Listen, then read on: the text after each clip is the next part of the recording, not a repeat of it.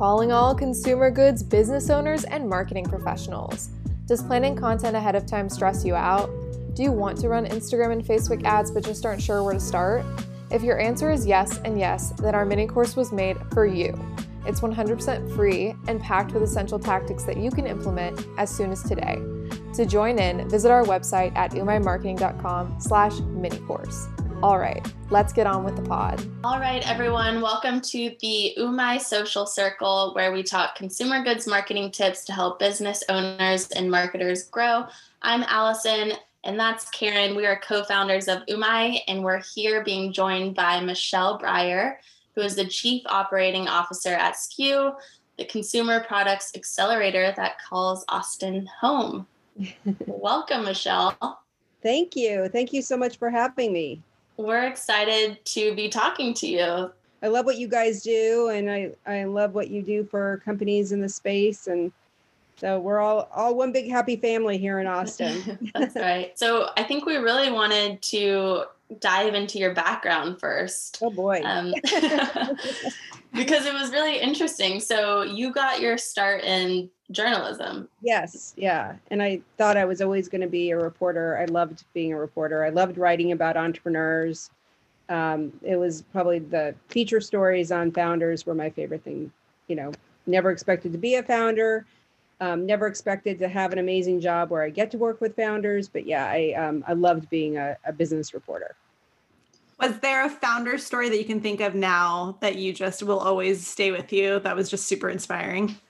Well, I actually followed John Mackey from Whole Foods around for a year. I had covered Whole Foods when they were a tiny company, or not totally tiny, but much tinier, like 12 stores, and which really ages me, but oh well. You know, it was really kind of amazed. One day I turned around and they were $1 billion company. And it's like, how did they get here? You know, like they used to be like this tiny little regional grocery chain. So I did a year-long project where I basically followed John Mackey around for a year, went to store openings, you know, just got to know him really well. And I think that was my most memorable. It was a series of articles that all ran on a Sunday, but definitely my most memorable. I'd say second to that was Herb Kelleher from Southwest Airlines.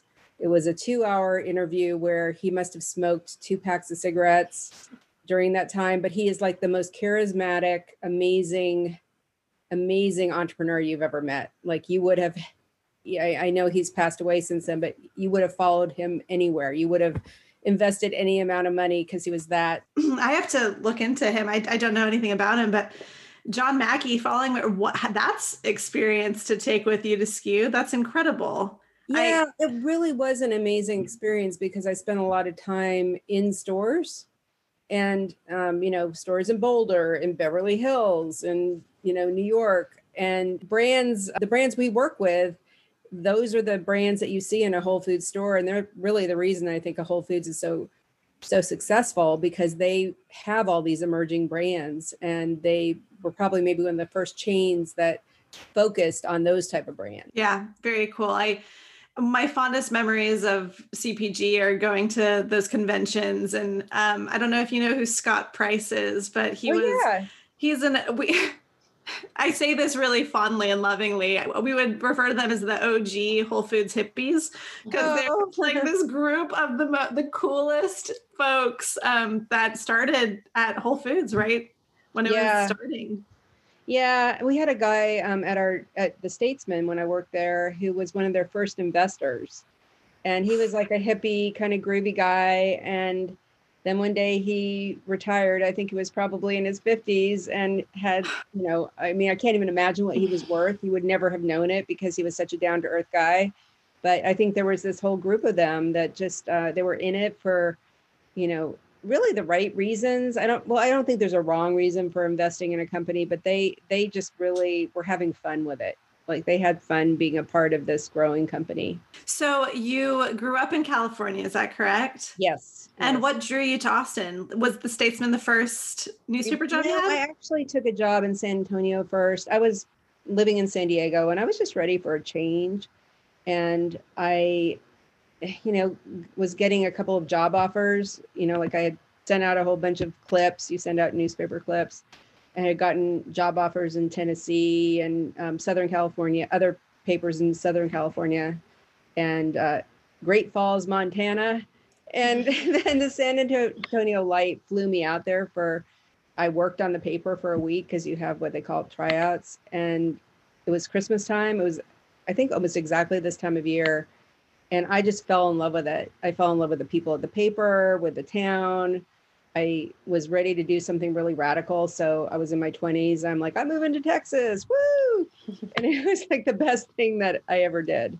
So glad you ended up here. It's great. I am too. I can't even imagine if I hadn't, because of all the, I think of all the friends and just the things that have happened here, starting a company, everything happened that probably wouldn't have happened had I not moved here. Like, who knows what would have replaced it, but it's been a pretty good run. Working like with the Statesman and in San Antonio, then you started Naturally Curly. Is that the right order of events? Yeah. And was that a blog or a community first, or it really was a total hobby. I had some curly friends at the paper, and we would complain about our hair all the time. And we, moving from California, where I had a whole routine, straightening it, and then, putting hot curlers in, and then, plastering it with hairspray, and that just wasn't going to work here. And so I had to kind of come to peace with my hair for the first time in my life. And because I had of humidity, or the heat and humidity were, I just couldn't fight it anymore. Mm-hmm. And I had some friends who worked at the paper with me, and we had this similar issues. And so we were complaining about our hair at a party, and someone overheard us. There must be other people like you who complain about your hair. You should start a magazine or a website. And we did, as a hobby, totally as a hobby, like no intentions of it being a business, making any money, but we tapped into something. And I think that's also been something that I've taken with me to SKU, is a sense of being like on the front of a trend, because we were at the very front of a trend. There was no curly hair industry. And we kind of helped create that industry. We kind of proved to brands, like, there's more than half the population that has curly hair. We spend a lot of money. We spend more money than people with straight hair. So maybe you need to take this seriously. But it was really all of these emerging brands, like one person entrepreneurs, one person companies, female founders, largely, primarily women of color. And they were creating products in their kitchens, and they were showing the L'Oreals and the Unilevers of the world, like, that this was a market. I mean, they were the leaders, and it was kind of an amazing thing to watch. And I'm seeing the same thing now, in food and beverage and all these other consumer product companies. I mean, like, people want brands with a story. They want people who are passionate about what they do, and that they are doing this because they're filling a need in their own lives. And, that was 100% the way it was happening in curly hair. So I'm guessing with SKU, that's something that you really look at, getting in front of a trend. Oh, yeah. Yeah. You want to, or if you are in a part of a trend that's already big, you want to offer something unique in that trend. Mm-hmm. What we're starting to see, like in curly hair specifically, it was really easy to get a big audience, community, customer base at the beginning, because it was unusual for anyone to offer a product for curly hair. And now there's so many of them. You better be offering something revolutionary, different ingredients, different way of applying it, different kind of, it's a cream gel dry spray or something. You can't just be Me Too anymore. Mm-hmm. And I think that we see that, in food and bev and really everything. So where is Naturally Curly now? Are you still working on it? Well, they still call me up on a regular basis when there are things happening where they need advice or help. 22 years later, it's still operating. It's kind of amazing, I mean, it makes me really happy. I mean, it's undergone a lot of changes over the years, but there's still some people who were there almost from the beginning. Not the founders, but just people who joined the company. A lot of them were people who discovered it when they were dealing with their own hair issues. So they came to it like with a sense of it was theirs too, which I love. Like, they were a part of this this company. 22 years of community building is insane. It is insane.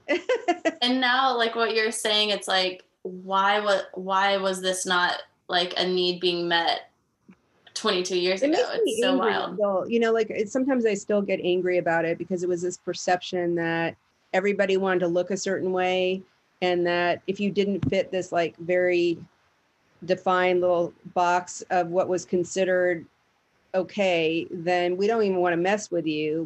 We, you know, our marketing department at this huge consumer product company, you're not on our radar. Mm-hmm. So we're going to ignore you. And what they ended up doing is missing the boat. I mean, I don't know how many times Pantene has relaunched a curly line because they just never got it right. And even if they did get it right, there's still a lot of people who it's like, well, you don't care about this. You're only, you know, like, I'm going to go to the market where I know the woman who started it, and I know she did it because she authentically wanted to help her own curls, and she understands the ingredients. You know, like, I don't trust this bigger company who ignored me for, you know, mm-hmm. decades. I love Pantene. Don't get me wrong. This is not throwing shade on Pantene. Don't come for her. Yeah. But it's so crazy. Like you're saying, they still get it wrong. Yeah, in a lot of cases. I mean, I remember a very well-known company. I mean, I'll just say it. Come on. It was Dove. And Dove came out with a curly line. And it was a big deal because they put all this money behind a campaign that was the most beautiful campaign. They do that better than anybody, like The Real Woman and, mm-hmm. you know, made you cry. And they were telling their curly hair stories. And yeah, I've definitely cried on Dove commercials. Oh, yeah. And it was that typical thing, like, I didn't feel good about myself and I hated my hair. And then the actual product line was so horrible. It was like one shampoo, one conditioner, and one styling product for every kind of curly hair. Mm. And I was like, so you spent all this money over here, but you never even did your research, mm-hmm. or your homework. It's not one box again. Yeah. Yeah. Marketing cannot, let's see, you can't market yourself out of a bad product, I guess, is what I'm saying. Absolutely. What's that lifetime value? You can get somebody to buy the one time. And they're never going to purchase it again. And they're going to tell all their friends it's a bad product. Mm-hmm. So just take some of that beautiful filming, marketing money and like spend the time on the product. Mm-hmm. Mm-hmm. Yeah, I actually learned a lot from your site. I learned I need to do a test with my hair to see how porous it is. Did it float? And I learned that if it floats or sinks. And then I learned I'm like an L1 wave or something.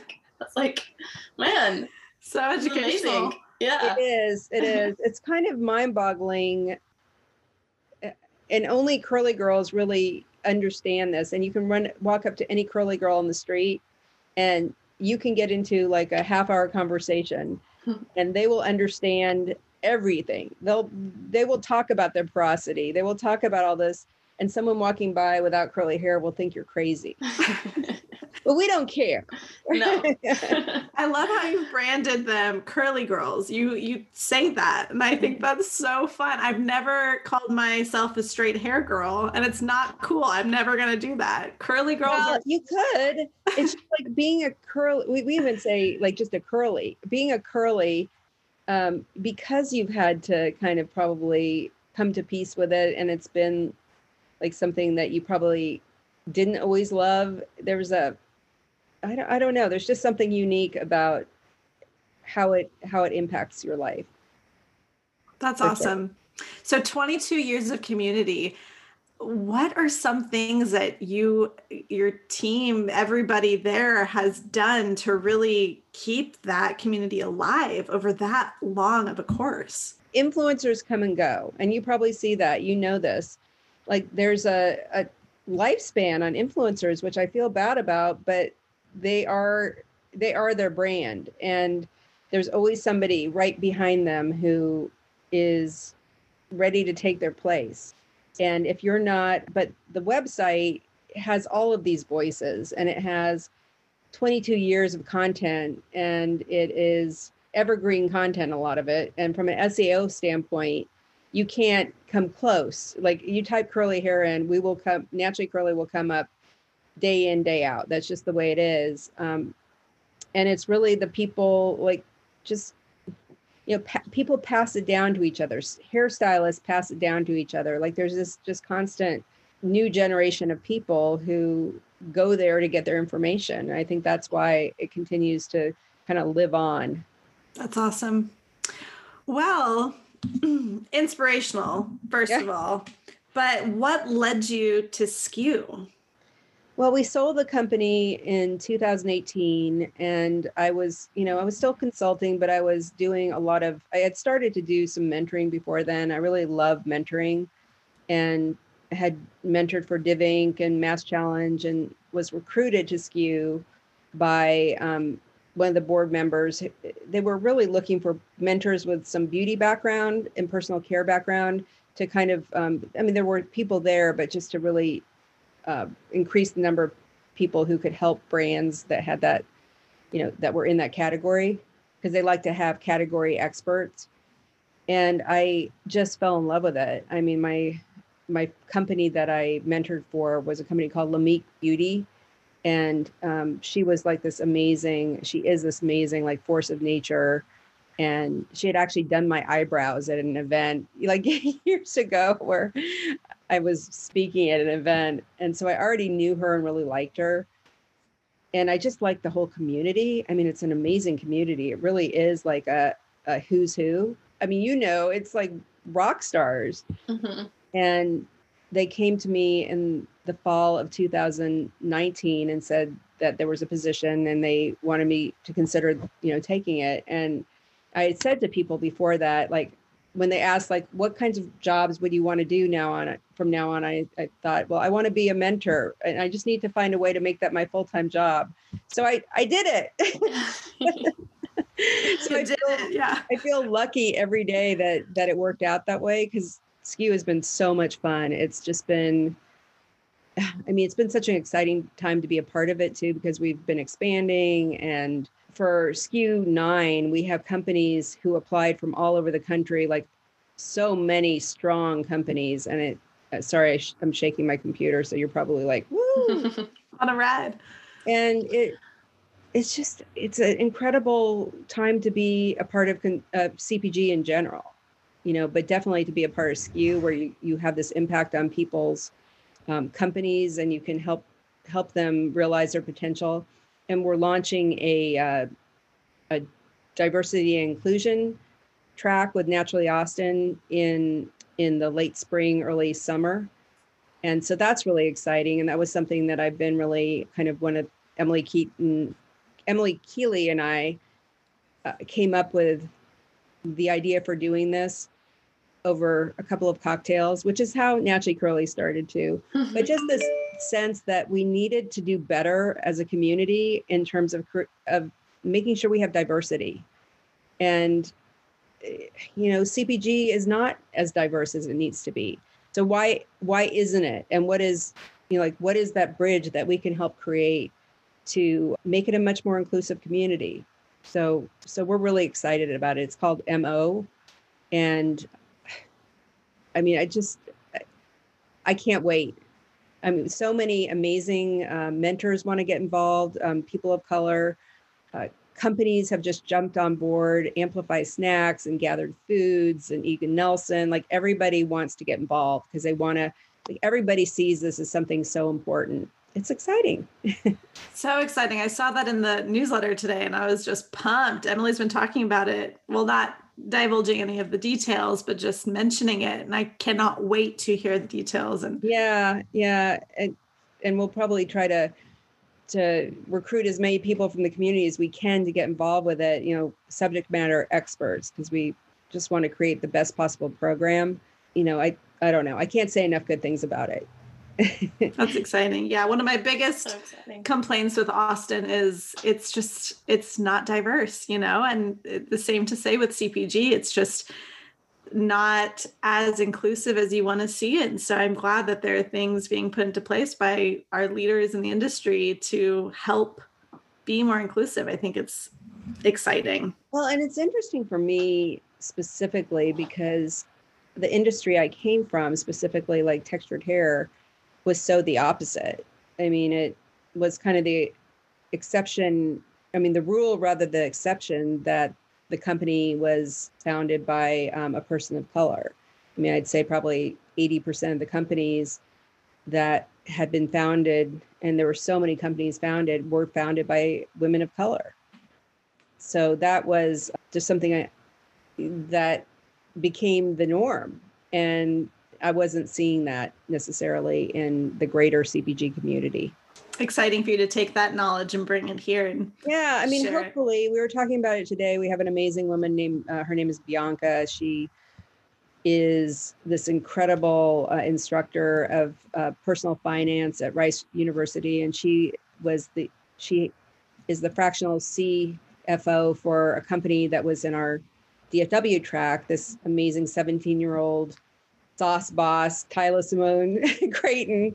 And so Bianca worked with Tyler Simone. And so she's getting involved with this, and she's as excited as anybody. She's like, oh my God, this is like, everyone is taking it so much, like in this wonderful way, this ownership of it. Like, I love this. What can I do to make this successful? And we were on the phone today, and it just was like so many great ideas and so much passion and energy. And, like it was amazing. Definitely. Awesome. So for people that don't know SKU, which everyone should check it out, tell us a little bit more about it. What's SKU's core mission? We were founded in 2011 by a group of local CPG entrepreneurs, Sherry Wynn Ressler and Clayton Christopher and Scott Jensen, Joe Ross, Dan Graham. It really got founded awareness that the same kind of support and resources that existed for the tech industry, which, is very entrepreneurial here in Austin, did not exist for CPG. And like CPG was exploding in Austin, or just starting to get to the point where it was a major force. So there was a sense like, why don't we create something that can help accelerate emerging brands? And it had some, initial big successes, which kind of proved that this could be something, should be something, it could be a force. Like Epic was a huge success, sold to General Mills for $100 million. So it kind of, the first track had 4 companies, and it kind of is progressively, we're up to, 7 to 8 companies per track. We expanded into New York in the fall of 2019, a partnership with Beyond Brands, which is a marketing company for CPG, and expanded into the Twin Cities this last summer with a partnership with a purpose-driven accelerator. And it's aimed at incubating and accelerating purpose-driven CPGs. It's called Impact SKU.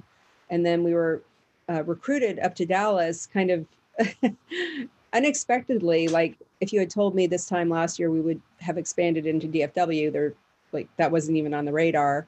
But one of our amazing mentors, Richard Riccardi, they were trying to build a more robust CPG community in DFW. He's like, we need SKU up here. Would you guys be up for it? And so in the course of like 3 months, we put together SKU DFW, and it was amazing. And, the common thread with all of the programs is that through super engaged mentorship and curriculum, you can really help these startups,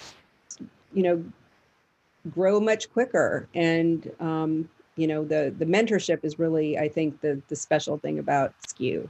It's all these incredibly seasoned, successful CPG leaders and investors who are giving their time and their expertise and their network to help these emerging brands. And it's just an incredible thing to watch when you see like the CEO of Deep Eddy working with a beverage company to, kind of help figure out how to get where they want to be quicker. Because if you're working with someone who's already done it before, they can really help you in so many ways. Pretty incredible. One of the companies that was a part of DFW, it was a plant-based jerky company. And on that team, we had the VP of Frito-Lay's kind of, the baked division and Smart Pop. Then we had the VP of marketing for Amplify Snacks, so Skinny Pop and Pirates Booty, and we had the head of innovation, Converse shoes, and we had a operations expert and a branding expert, and it was just amazing to see how it took that founder, like literally from here to here. Mm-hmm. And he says to me, like, I must talk to him once a week. Like, I can't believe how lucky I am. I didn't even know what I didn't know. And now he has this amazing group of advisors who have just taken him under their wing and are really helping him potentially become kind of the next generation of success stories. So that to me is really kind of the essence of SKU. Mm-hmm. Like that nurturing, mentoring, educating this next generation of CPG companies. And gosh, I mean, you cannot put a price on that type of mentorship. No, you can't. You can't. And just to have people who just enjoy and are passionate about doing it, like they love working, like the Scott Jensens of the world, who will just give their time and their knowledge, and just love it. Like that's an incredible thing. It's like gold. Definitely. So like what type of brands should apply to SKU? What type of brands do you look for your programs? It's kind of a combination of things. It's number one, a product that has something unique about it, and it's in a hot category, and they have some traction. We like our companies like an Austin Track to have about at least 200,000 in sales. So between like 200,000 and $1 million is kind of the sweet spot. We want founders who have like a really great story and who are really passionate about what they do and who enjoy learning, like they know what they know and they know what they don't know, and they are willing to be surrounded by mentors and to learn and listen and grow. And I think that, and then there's a little bit of the magic behind it where you just have a gut feeling about a company where it's like, I like them. I think that they're, that they have a real chance of being a big success. If we can just plug in, some of these key things, we can really help them. Mm-hmm. So do you go through like a few rounds of interview phases where that's where you get to see like their charisma or things like that? Yeah. And they ultimately have to do kind of a pitch kind of interview to a group of mentors. And you learn a lot then. You've tasted their products by then or smelled them or whatever, because there's not just food and beverage companies, there's personal care, and clothing and all kinds of things. So you've had that chance to kind of touch and feel and taste. But then when you see the founder pitch, it really gives you like kind of a window into who they are. If they're asked questions, do they get super defensive? How do they respond to questions? How well do they know their market? In talking to them, do they have a clear idea of what they think they can get out of SKU? Because if it's just, I want to raise money and that's the only thing, then that's not a really good candidate, because SKU is really about the whole process of becoming, figuring out who you are as a company and really developing your strategy. Well, that being said, what do you see most brands struggle with when they come onto your accelerator program? Is it like the financing aspect? Is it marketing, messaging? What's the biggest pain point, I guess, for brands? And it's never one thing. Like with one brand, it might be that because they have the wrong co-packer, their margins are much lower than they should be. So there may be operations issues. And then another case, there may be like major marketing issues, like they don't know who their market is, or they're going after a market who is not the market that's actually going to be buying their products. So you never see just like one thing that is like the biggest issue that every company faces. Mm-hmm. Some have one thing really down, like they know like their branding is beautiful. They don't need to make any changes to that. But then like their margins are so low that they're never going to make any money. Mm-hmm. Is there a recurring theme with some of the most successful brands that have come through the program? Is there something that you see in all of them that's similar? They're really coachable. Like they really want to learn. They are sponges, and they know how to take the information from their mentors, and some of it may be like how to synthesize it to make their company a better company. And you'd think that everybody who starts, who goes through an accelerator has those attributes, but that's not the case. Like some people they think they know it all. I'd say most of the time with SKU founders, they are coachable, but like I've seen throughout the various accelerators I've been a part of and incubators, there are just founders who don't want to listen. They really think that they know their market, they know their product, they know it all.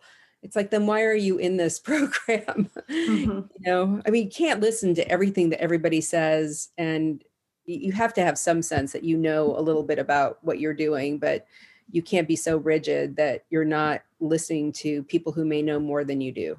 And I think that's so tough sometimes, especially with people whose heart and soul is in this product that they've worked so hard on, and they think they know what's best.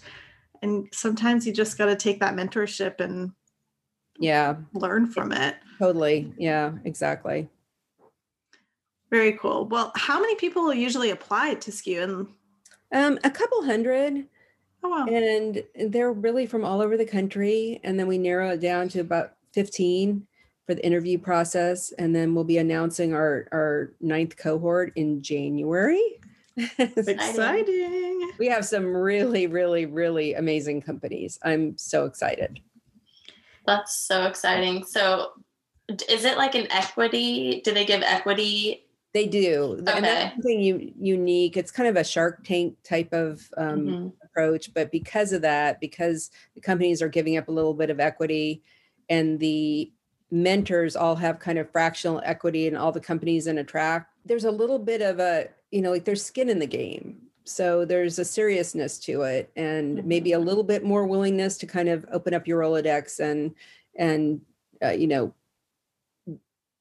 dig in a little bit more. But I have to say the reason that most of our mentors get involved is not for the equity. They get involved because they love it, and they love that it excites them to work with founders. They love working with other mentors. Like, they love this community. And if it was only for the money, I don't think they'd be the right mentors. Right. I mean, it sounds like a lot of fun to just help build really cool CPG brands. Oh, it's so much fun. Yeah. It's amazing. Never a dull moment. Yeah. Yeah, that's for sure. And COVID was never a dull moment in every possible way. But oh my gosh, you saw some of these companies, like some of them are doing so much better than they even projected pre-COVID. Like they just were able to kind of pivot to D2C, and maybe that's what they should have been all along, but they didn't know it. And so one of them, Esker Beauty, she, her sales are double digits higher than what she projected.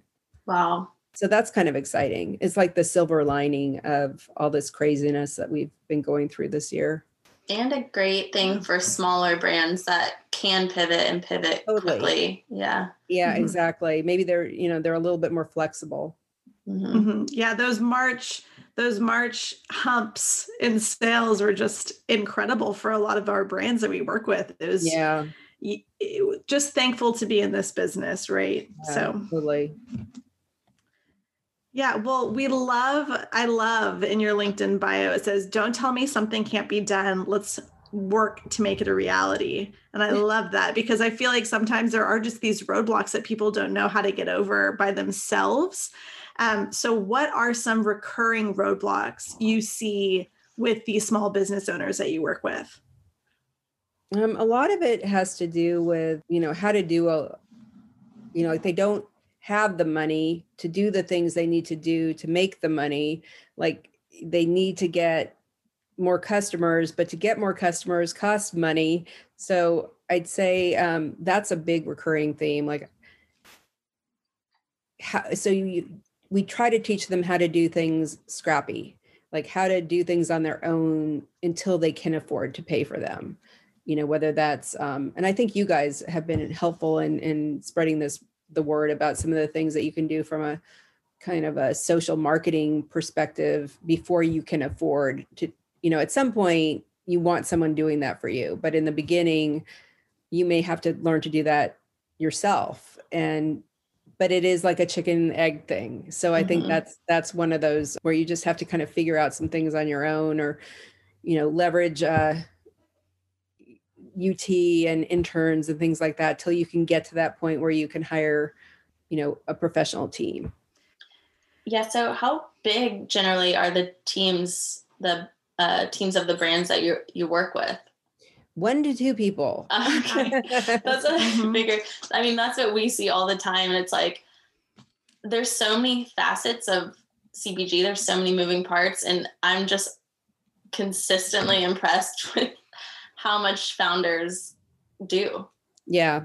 Yeah. No, I remember, when people, it's funny, I was boxing up a whole bunch of things for our mentors. It was interesting. We had these special boxes that were made, and it was like a puzzle to put them together. So I was sitting on my living room floor, putting them together, packing them up, taping up the boxes, putting on the UPS stickers.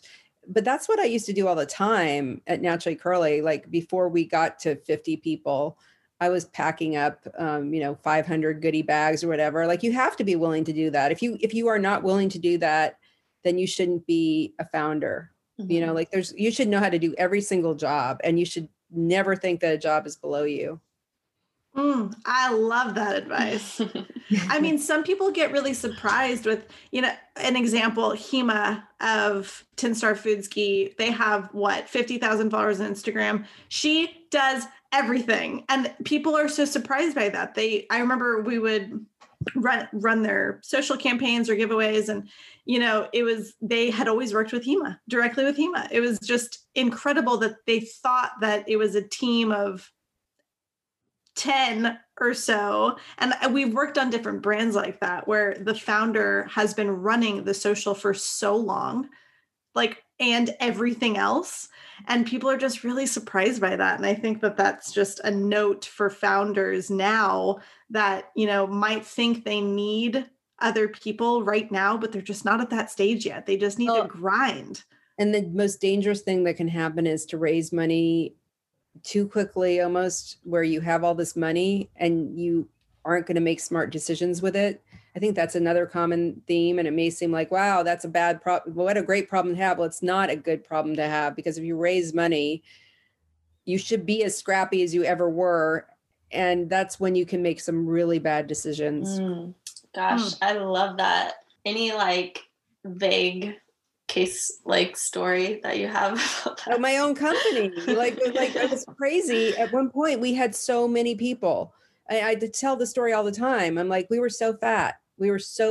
And it's not, you should have to justify every single dollar you spend and every single hire. If you don't need to hire a full head count, sometimes it's better to outsource. I'm a big fan now of outsourcing, because that can be much more efficient. And even though I'm proud of the fact that we hired so many people, and for a lot of people, we were the reason they were able to buy their first house and everything. I think that in some cases you do not need to hire a full head count. There are people out there that do a really good job, like you guys, and they might be able to do a better job for less money than having a full head count. So is the main reason because to have too many employees because you're maybe bleeding money, or is it, do you think smaller teams sometimes just all of the above? Better? Payroll is the biggest cost for a lot of companies. And then also you aren't maybe thinking smartly. You should justify everything. You should be looking at the ROI on everything. Is this make sense? These marketing dollars that we're spending over here, or, in a way, we should have been thinking every single person needs to either be generating revenue or generating traffic, eyeballs. And if they're not doing that, how are they at least supporting those two initiatives? And if you can't really figure that out, then why are they here? I love that. I'm a big fan of small teams, so yeah, I'm into that. So what are some of your favorite CPG brands right now? Ones that you've worked with or ones that you admire? Oh my gosh. I have like some beauty ones, and some of them are owned by friends, but I just love them. Briogeo is a hair care brand that I just love, and I love the founder, who's a friend of mine. But I think they're really creative, and their packaging is great. Oh my God, that's such a hard. It's like Sophie's Choice, having to select a child. Maybe some brands that we should be looking at to maybe not inspire. favorite. I'm not going to tell you who's in this next track, but there's one in particular that I think is amazing. They're all amazing, but this one I'm just like addicted to. Is it in food and bev? Can you tell us that? It is in food and bev. Stay tuned. I cannot wait. So can people follow along with progress? Would they just need to follow each individual follow brand? our social. We have something today, just like stay tuned. Mm-hmm. We will be announcing. This is like Shark Tank Austin local. Yes, it is. But better. But better. How fun is that? So do you post updates on your Instagram, for SKU's Instagram, on how the track's going? Yeah, we do. Cool. And we try to feature our mentors, our companies, words of wisdom from them. And then, that to me is who SKU is. SKU is not me. SKU is our founders and our mentors and the products. So we try to put those front and center on our social. Very cool. When are you announcing? The first week in January. First week. Can't wait. Yes, we'll let you know so you can you can yell it to the world. Yeah, we'll shout it out for sure. Okay. Awesome. Well, I think that this one is one that we always like asking because we want to be inspired too. And we always love hearing about new, innovative, inspirational people. So who are some CPG entrepreneurs that really inspire you? Oh gosh. There's a guy who I met this year who's with Pepsi. His name is Paul Nardone. I think he's amazing. He was the CEO of Annie's, the pasta sauce, but he's also founded a couple of companies. And he just like his whole perspective on why you create new products and how you create new products is just fascinating and wonderful. I mean, I love Scott Jensen. I think he's amazing. He just gives so much of his time. And, like when he talks about how he created his company in this whole new category, I think that's really inspiring. That's Rhythm Superfoods, right? Yeah. And then of course, Clayton Christopher, because he just, everything he touches turns to gold. How is that? I know. I don't know. I'm just glad he's a part of that. He's involved with SKU because he's amazing. It's like Waterloo sparkling water. Oh yeah. Clayton was involved. Taboo. Clayton was involved. He was a founder, it's pretty amazing. So just those people who have that potential. Jason Karp, founder of Hugh Kitchen, who just started Human Co. And just these serial entrepreneurs are amazing to me. Yeah, super inspirational. And I just wonder when they sleep. They don't. Yeah. They don't. They hang upside down in their caves because they're bats and they don't sleep. That's awesome. Well, a final question for you. In your opinion, what are 3 small things or maybe big things that small consumer goods brands should focus on to experience growth? Let's see. Well, know who your core audience is. Really, really know. And it may be totally different than who you think it is. So be very open to having that, we had a company who thought that their market was millennials, and it was really moms of young kids. And their marketing had to be completely different for one versus the other. But had they focused on the one, they would have been completely missing out on who their market really was and may not have succeeded. Let's see, what I said about make sure that you stay scrappy. Really every penny should have an ROI to it. So have metrics, have scorecards, KPIs, as much as you can, like be measuring things, like try to get disciplined, like right out of the gate so that you can measure everything that you're doing. And, then you can like pull the levers.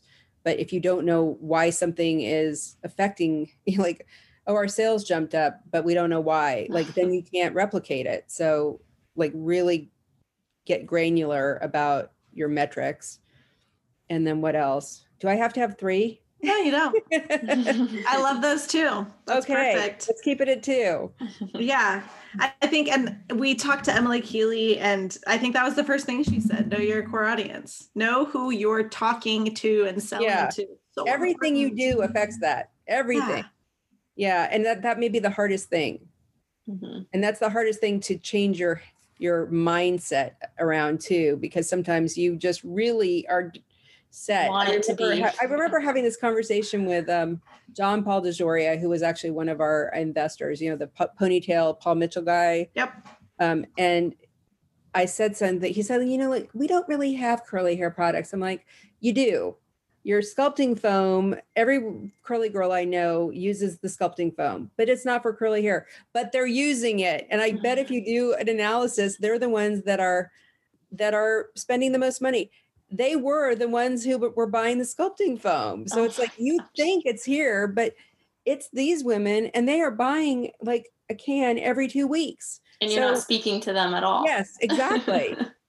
So, it was kind of almost a comical conversation. I'm like, you do have products. I use your products. We had a woman who wrote a poem on Naturally Curly about one of their products, a foaming pomade. It was a poem. It was the craziest thing because she loved it so much. Like, you have curly products. I gotta find that poem. Yeah. Missed opportunities for sure. Yeah. Know your audience. Stay scrappy. I think those are great pieces of advice to leave CPG owners and marketers with. I think that's wonderful. Well, thank you so much for joining us, This Michelle. has been so fun. I really appreciate it. Yeah. Thank you for having me. Yeah, definitely. Is there anything you want to leave the audience with? Call to action? Yeah, well, stay tuned for the MO track because we're super excited about that. And then for the track 9 company announcement. Yeah, can't wait. We'll have it ready to share. Okay, wonderful. Well, thanks, guys. Have a great rest of your day. Michelle. Thanks, Michelle. Bye. Ooh, My Social Circle is a CPG agency-driven podcast based out of Austin, Texas. We're excited to share more behind-the-scene insights, chats with industry leaders, and whatever else we learn along the way.